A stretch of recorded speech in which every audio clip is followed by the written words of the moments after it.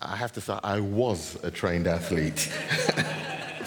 Yes, I used to train 6 times a week, 3 times a week, twice a day. I was a Middlesex champion at 800 meters. I love athletics. So I do a little bit in the morning. I just started to do me 10 press-ups, 10 sit-ups, and 10 star jumps every day. You know, well, you think I'm joking? And I'm 54. Yay! God is good. So it's great to be back up again after a little break, as it were. It's funny how things go. You don't speak for a month, and then when it does come, it all comes at once. Yesterday, I was at Howlands with Ronnie. That's Howlands Baptist Church for, I think, men's breakfast, and I spoke there. Of course, when you book these things way ahead, just get sound down there because I think I'm echoing a bit. When you book these things way ahead, you think there's nothing in the diary. Then when it comes up, you think, oh, it's like buses in London. They all come at once. Well, I don't know if you were here last week, but last week was Chris preached a tremendous message. You know, God is the same yesterday, today, and forever. And if you weren't here, where were you? And secondly, listen to that message, you know, with the podcast and everything. That was a tremendous message. Man, I was stirred up after that, man. You know, at the end of the service, people said, we're in, you know, and I was like, yeah, we're in. Great message. Now, there was a leaders meeting in the week. I couldn't be there because I was teaching up in Birmingham. However, I got the message that they usually send a feedback with our email, and I read the feedback. And I was like arrested by what Chris said. I need to put my glasses on one moment.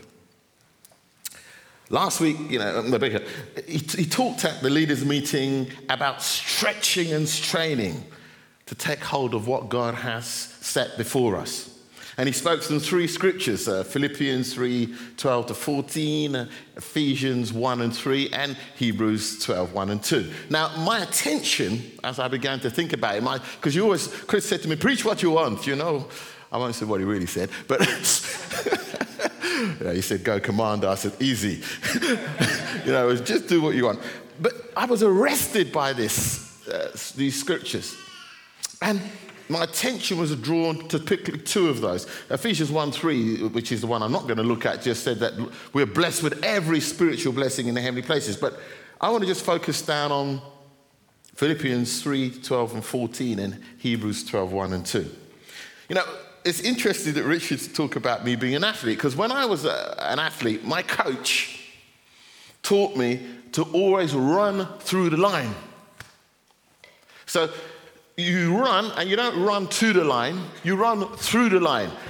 If you watched the World Athletics Championships, if you're into that, Christina Horoglu, did you see her 400 meters? How she won in the last stride. She stretched, she pressed through the line. So the title of this morning's message is Run Through the Line. So then, let's look at Philippians 3:12-14. This is Paul. Well, not me. This is Dennis, but this is Paul speaking. All right? I like to say that. You know, this is Paul. Where has he come down? All right? This is Paul. Paul writes at least. He's written about 12 books of the New Testament. Prolific writer, and he's here writing to the Philippians around about AD 62. And this is what he says. Not that I have already obtained all this or have already arrived at my arrived, but I press on to take hold of that for which Christ Jesus took hold of me. Brothers and sisters, I do not consider myself yet to have taken hold of it, but one thing I do, forgetting what is behind and straining toward what is ahead, I press on toward the goal to win the prize for which God has called me heavenward in Christ Jesus. Now, background here is that, you know, Paul was an enemy of Christ. He was an enemy and followers of Christ. And in fact, in Acts chapter 9, we read there that he was actually going down to Damascus with the intent to kill followers of Jesus. And what happened is that he had a life-changing encounter with Jesus as he went down to Damascus. In fact, we called it Damascus Road experience. In a vision, God came to him. Now then, later on in his life, at the end of Acts, you can read it in Acts 26, he's standing before King Agrippa, and he's being autobiographical in front of him. And this is what he says. He says this. This is what Jesus said to him on the Damascus Road when he had that life-changing encounter. Jesus said to him, I am Jesus whom you are persecuting. Now get up and stand on your feet. I have appeared to you to appoint you as a servant and a witness of what you have seen and what you will see, of what you see of me. I will rescue you from your own people and from the Gentiles. I'm sending you to them to open their eyes, to turn them from darkness to light, and from the power of Satan to God, so that they may receive forgiveness of sins and a place among those who are sanctified by faith. So, King Agrippa, I was not disobedient unto the heavenly vision. And I'd have loved to be in there because Paul is in chains, but he's better than Rumpole Bailey, but he's like a man in court. And he's speaking, as it were, to him. He said, look, I wasn't disobedient to that. So what it was is that when Paul had that encounter, it was so life-changing, he went from being an enemy to being the person who would bring the good news about Jesus to the Gentiles. That's to us. Now then, let's just kind of get into this. So, first point here, pursuing the call. Not that I've already obtained it. All this or already arrived at my destination, but I press on to take hold of that which Christ took hold of me. Now, what did Paul understand? Well, what happened was this, you see. When God spoke to him, he had a plan and a purpose for his life.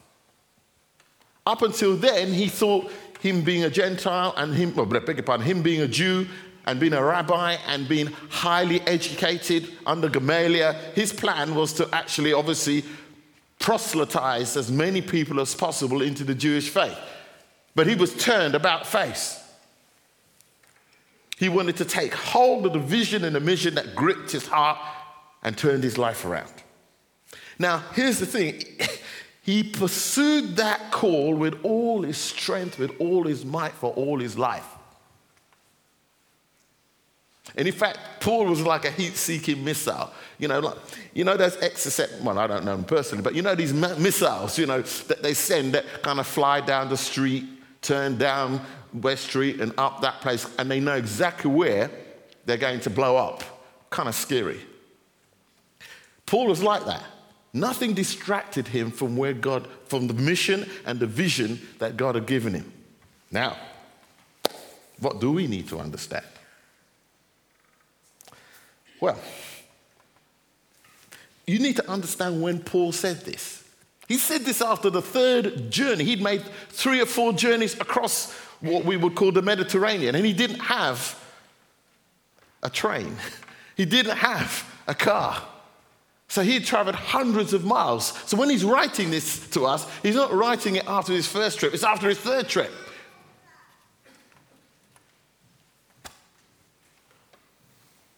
And he's still running hard. Now here's the question for us. What has Christ taken hold of you for? What has Christ taken you hold for? What is it? You see, in Ephesians chapter 2, verse 10, Paul writes to us, he says, look, I'll read it for you. For we are God's handiwork, created in Christ Jesus to do what? Good works. And here it is, prepared in advance for us to do. Friends, God has something for you that is customized, that no one else can do. He looked down the annals of time and he saw you and he planned you and is preparing you for something that is unique that only you can do. You think your job is just to go to work and earn money and look after the family. Yes, that's important. But God has something else for you to do. Now, it could be that God has called you to be in that organization and to be the conduit through which he brings his life and his love and his liberty and his compassion and his mercy to the people that you move amongst. It could be that God has called you to be part of this church, not so that you can just sit in the chair and vicariously live the life of faith on a Sunday morning and enjoy a wonderful message and then take off your seatbelt and then go back, eat donuts and go back out and live your life. He has something for each one of us to do. And Paul, he found what it was, and then God prepared him for it. And I would put it to you that God has something for you to do. And he's preparing you for it. And he wants to release you into it. And he wants you to press into it. And he wants you to be consumed by it. Because, friends, at some point in your life, you need to understand that you need to be involved in something that's bigger than you.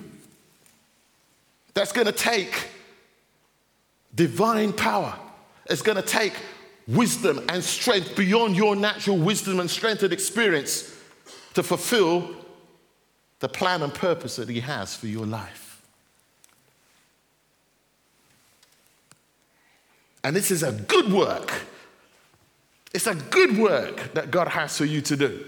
Now, not everyone is going to have to preach and teach, but whatever it is that God calls you to do, find out what it is, ask him to prepare you, and then be ready to go. So what's our mission? To find out what it is and prepare and pursue it. Find out what it is, prepare and pursue it. And please, it doesn't mean that you're going to stand on a platform and do this. For some of you, you will. But it may be other things. You see, friends, the church doesn't just run with 12 people that happen to be full-time staff. Friends, each one of us has a part to play. So find out what it is that God would have you do amongst us. Prepare and pursue it. Well, next point here. And I'm trying to preach through this. Philippians 3:13. 3:13. Avoiding distractions. Now we read here, brothers and sisters, I do not consider myself to have taken hold of it. But one thing I do, forgetting what is behind and straining forward to what is ahead. It's interesting when Paul is talking again autobiographically in 2 Corinthians 11, 24, 29. Through the things that he suffered in the pursuit of the call. Listen to the things that Paul went through. 5 times he received 39 lashes. And if you gave you 40, that would be too much. So 5 times, not once, 5 times. Let's list it here. 3 times beaten with rods, pelted with stones, 3 times shipwrecked, spent a night and a day in the open, constantly on the move, danger from rivers, danger from bandits. And we're not talking about golfing bandits. We're talking, right, some of you know what that means. Danger from fellow Jews, danger from Gentiles, danger in the city, danger in the country. Danger from false believers, dangers, gone without sleep, gone without food, being cold and naked. And then there's the daily pressure of being a pastor. These are all things that came upon Paul as he pursued the call. Now, I felt shame when I read this because, I don't know what kind of week you've had, but I went up to Birmingham. When I came back, my wife texted me, Eileen, to say, oh, the car has a flat tire. Because, of course, I left it at home. So when I got back to Milton Keynes, I tried to get the earlier train, but not on the one on the ticket, and ended up having to pay more for it, but that's just the way it goes, And then I got back the next day. I couldn't deal with the tire because it was too late in the night. When I got up in the morning, I said, right, I've got a meeting with the CEO at 10:30. I should be able to get up in time to get the tire off. So go to get the tire off, push the tire wrench snaps. This is not good, right? So we get the neighbors, we get the tire off. So we get the tire there to the garage. Thought they'd repair it. I knew I needed another one. When I get a telephone call. Yes, you don't just need one tire, you need two, and you need new disc and pads. Okay, so just deal with it. Then there's family pressures and all the rest of it. But I thought to myself, when I read this list, I thought, oh, Dan, these are just duck bites. You ain't got nothing like this. You know, when I read this, I thought, this kind of puts my kind of stuff in perspective. And we've all got stuff going on. Yeah? But it kind of gets in perspective. Have you had to go a day and a night naked and have you had people, have you been, danger in the city? Sounds like a title of a good film. Danger in the country. We don't experience this. But Paul stayed focused. These things are distractions. Let me just tell you something. The minute you find out what it is God calls you to do, there will be distractions. There will be financial distractions. There will be emotional distractions. There will be relational distractions. There will be spiritual challenges. There will be warfare. It comes with the turf. So don't be surprised at the fiery trial of your faith, although some strange thing has come upon you. That's what Peter said. It's part of the process.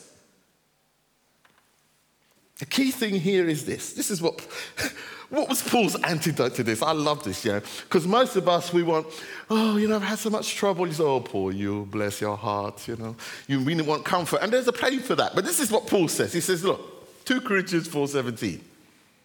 His response to that list is, for our light and momentary troubles are achieving for us an eternal glory that outweighs them all.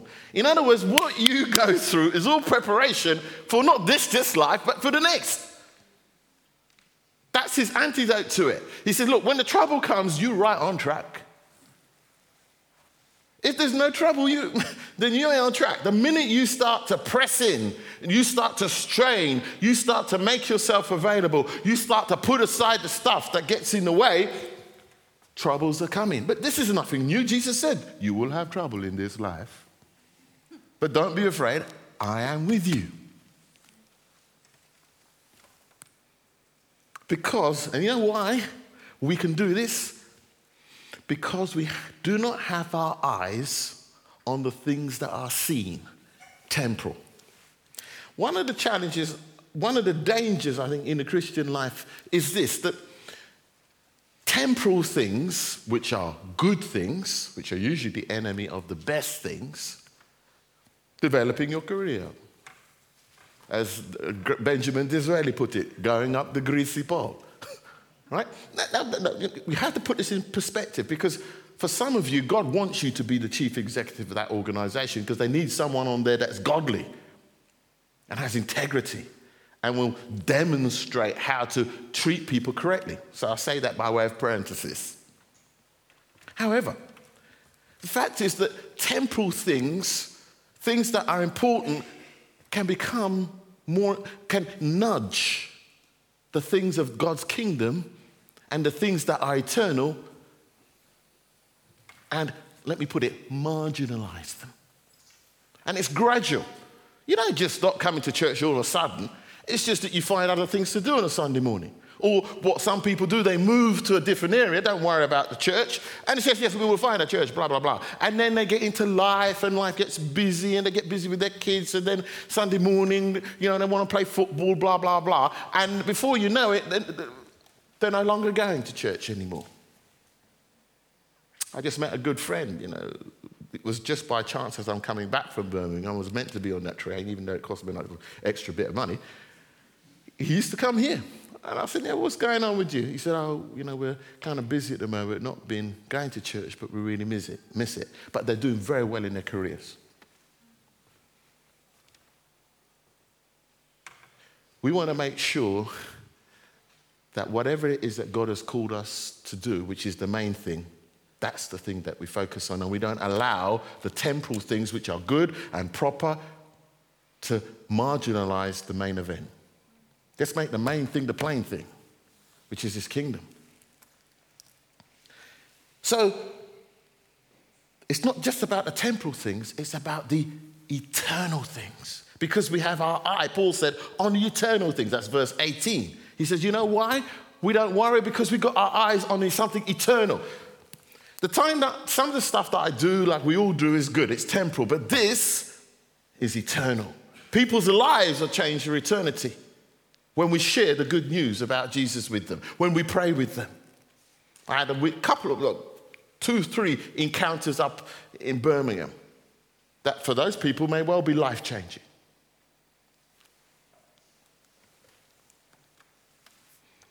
Which means we need to press on with our hearts and our minds and be fully focused and engaged with what God has called us to be and to do.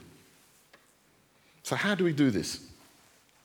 Now, I've kind of stirred you all up and all the rest of it, but now I'm going to take you down to Hebrews chapter 12. I'm going to take you to verse 1 and 2. Therefore, since we are surrounded by such a great cloud of witnesses, let us throw off everything that hinders and the sin that so easily entangles. And let us run with perseverance the race that is marked out for us, fixing our eyes on Jesus, the pioneer and perfecter of our faith.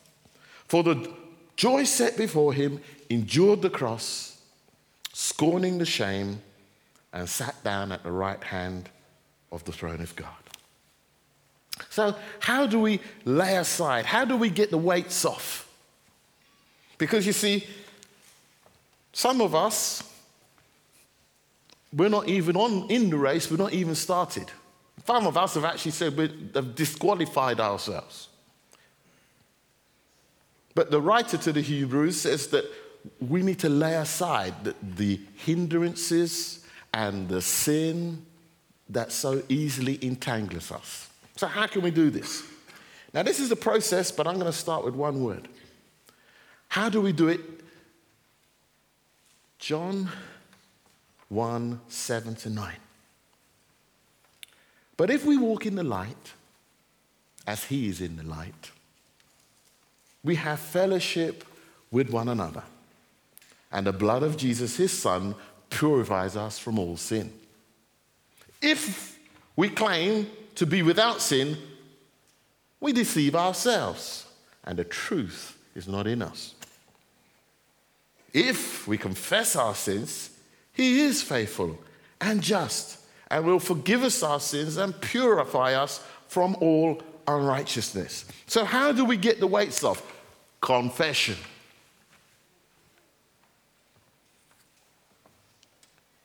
Is how we begin to get the weights off. Most of you we don't realize, I say most of you, we don't realize how powerful confession is. Confession activates the power of the cross for us. When we say it the way it is, you see, friends, you and I have stuff in our lives. And when we make confession, when we come to God and tell it the way it is, it activates the cross in our lives so God can move. But you know what else confession does? Confession leads us to repentance as we acknowledge our powerlessness to save ourselves. We need a deliverer. Let me tell you, friends, I know this. Every day of my life, I need to be delivered. You see, the big mistake we make is that we come to the cross initially and become followers of Jesus because we know we need to be delivered. And then after we've come to Christ and become a follower of Jesus, we don't think we need to be delivered. Friends, you need to be delivered every day. I know I do. I need to be rescued. And you know why I need to stay in that place? Because God is the creator and I am created and I was designed to be dependent on him. Oh, thank you. The antithesis of that is that in the world, we are taught to be independent. We are told to be autonomous. But the whole point about the Christian life, and it's irksome for us because of the fall, is to be dependent on God. So when you make confession, you're recognizing your powerlessness to deliver yourself. Now, I have to be careful because I'm going to preach every one of these points, and I don't want to do that. Confession brings us back into the light and therefore into fellowship with God and each other. So when you make confession, you see, this is the point. Sometimes if you wonder in your relationships why you and your partner are not getting on, chances are what the problem is that you have hidden stuff. But the minute we make confession and we bring it into the light, it loses its power. Whatever you're doing in secret, the minute you bring it into the light, it loses its power. And you're in fellowship with God and each other.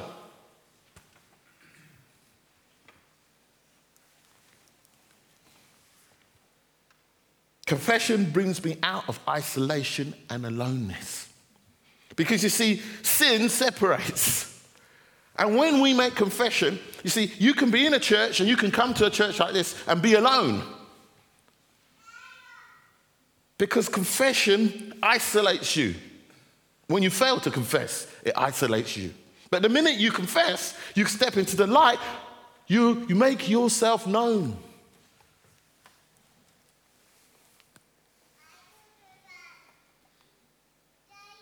And you don't have to be this kind of person that's always perfect, because you know you're not.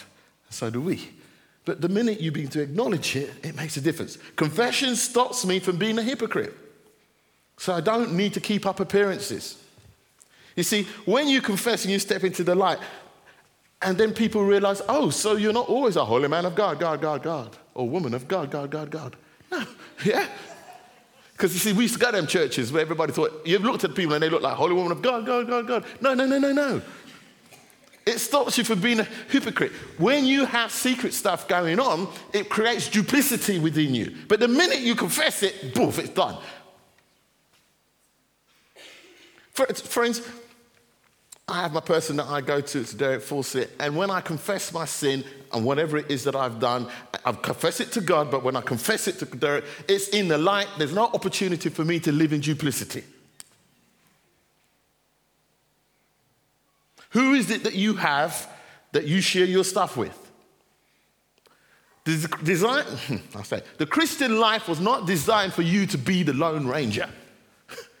You were designed for community. You know what happens? Oh, bless God. What happens is that some of us get so close to coming into light, and then we get scared and we run away because we don't want people to know, because we're more concerned about what they will think. Friends, the community of God's people is the place that should be the safest place on the earth for you to come with your stuff, with your brokenness, with your woundedness, with your sinfulness, with your addiction, and come and find a place. You're loving it, Linda, right? I can see it. Yeah. Right? You see, this is the place where you can come and receive grace and mercy and compassion for your time of need. Amen? Amen. And we have to build churches like that, because this is what church is about. More often or not, many of us who've been in church, it's not a safe place. You share your stuff, it's around the whole church. And that just increases the shame.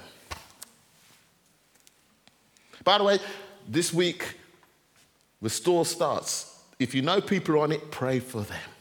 Because those are people who are going there to deal with the hindrances and to deal with the pain and to deal with the sin. They're serious. So pray for them and pray for their families.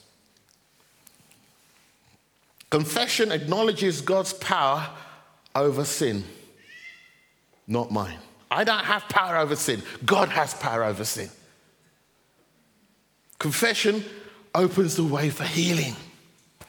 Not just of your body and of your spirit. Emotional healing, spiritual healing, physical healing. When we make confession, we're making way for God to do stuff in our lives.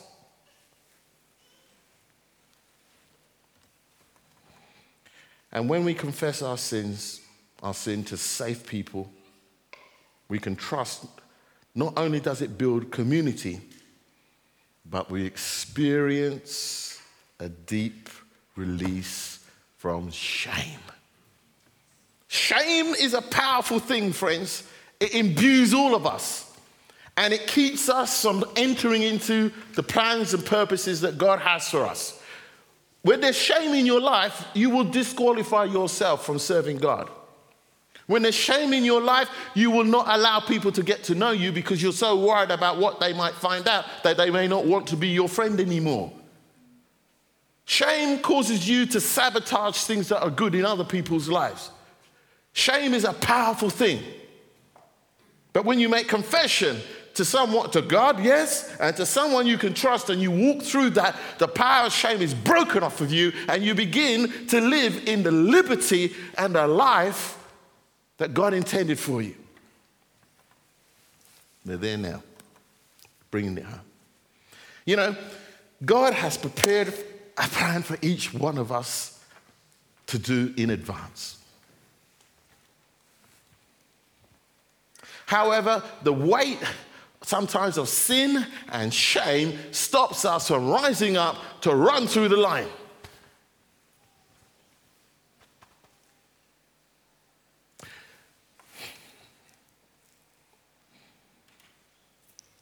God's intention for us is that we would begin to experience, yes, the glory of his goodness and rise up to be the people that God intended us to be.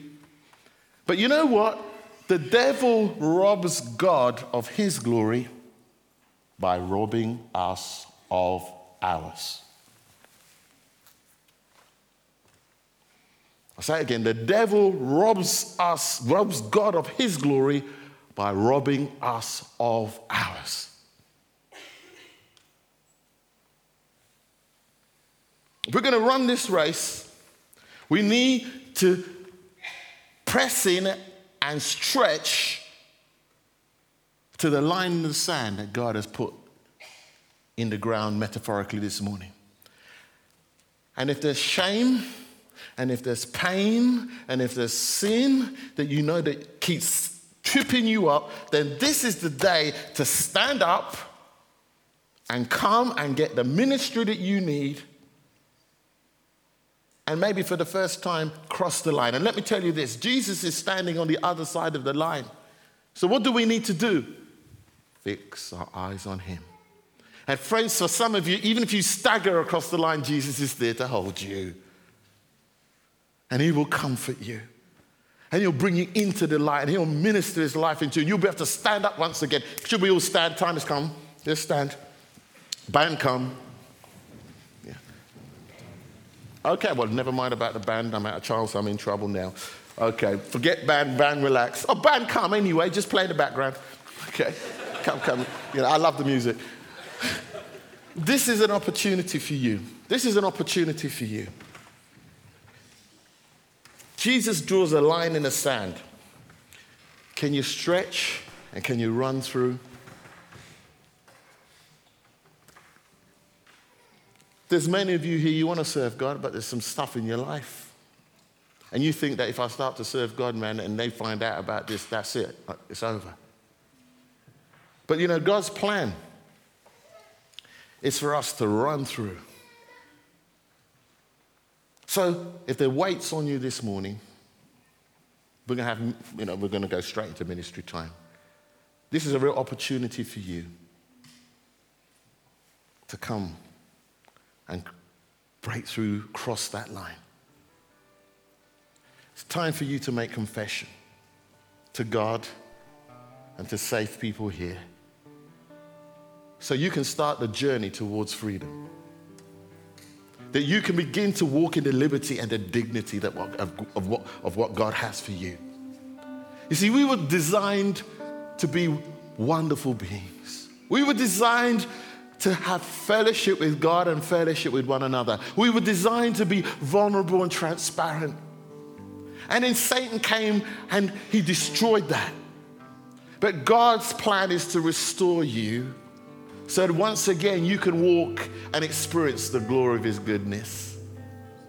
His plan is for you to rise up and be the person that God always intended you to be. His plan is for some of you who've had dreams and aspirations, but they've been smashed and broken. But God's going to give you back your dreams and restore you to all that you were intended to be. And nothing is going to stop the plan that he has for you. But this morning, for some of you, you need to come and you need to make confession. Bring it into the light. Experience his love, experience his mercy, experience his grace, and experience the sweetness of being received. That's his plan. And if, as you know, we have a prayer time, and if there's anyone here as I read this, that, and it resonates with you, then come. And now, what I'd ask you to do now is, would you start to go over to the ministry time now? Yes, so if that's you and you know you've responded to what God is speaking into your heart, not to me, you go now. And if any of these things actually resonate with you, you also go. A man with a right hand which cannot grip, someone with a hole in the heart, someone with a dwarf, or is worried that the child they are bringing has dwarfism, that's it. Someone with liver problems, someone with severe athlete's foot between the toes, an infection due to an earring, if you have pain in the right hip, shingles around the waist, and a swollen right foot, then you come too. So this is your opportunity. When I just release you, this is an opportunity for you to run through the line, to experience His grace and His mercy. Father, we bless you and praise you that your plan for us is to walk in the dignity and in the beauty and the power of your love and your grace. And as your community, we would press in to all that you have for us. And Lord, we would bring the weights and the hindrances and the sins that so easily entangle us before you. And Lord, we would come to you and ask your God that your grace and your mercy would come upon us. And we would know your healing and know your tenderness. And Lord, we would have clarity about what you would have us do. So Lord, bless us as we go forth this day. May we know your presence. May we know your power. May we know your protection. May we know your love. And now may the Lord bless you and keep you. May the Lord make his face to shine upon you and be gracious unto you. May the Lord lift up his good countenance upon you this day. And may you know his peace and his presence and his power and his provision today and always. And everybody said amen. Please come now for the ministry time.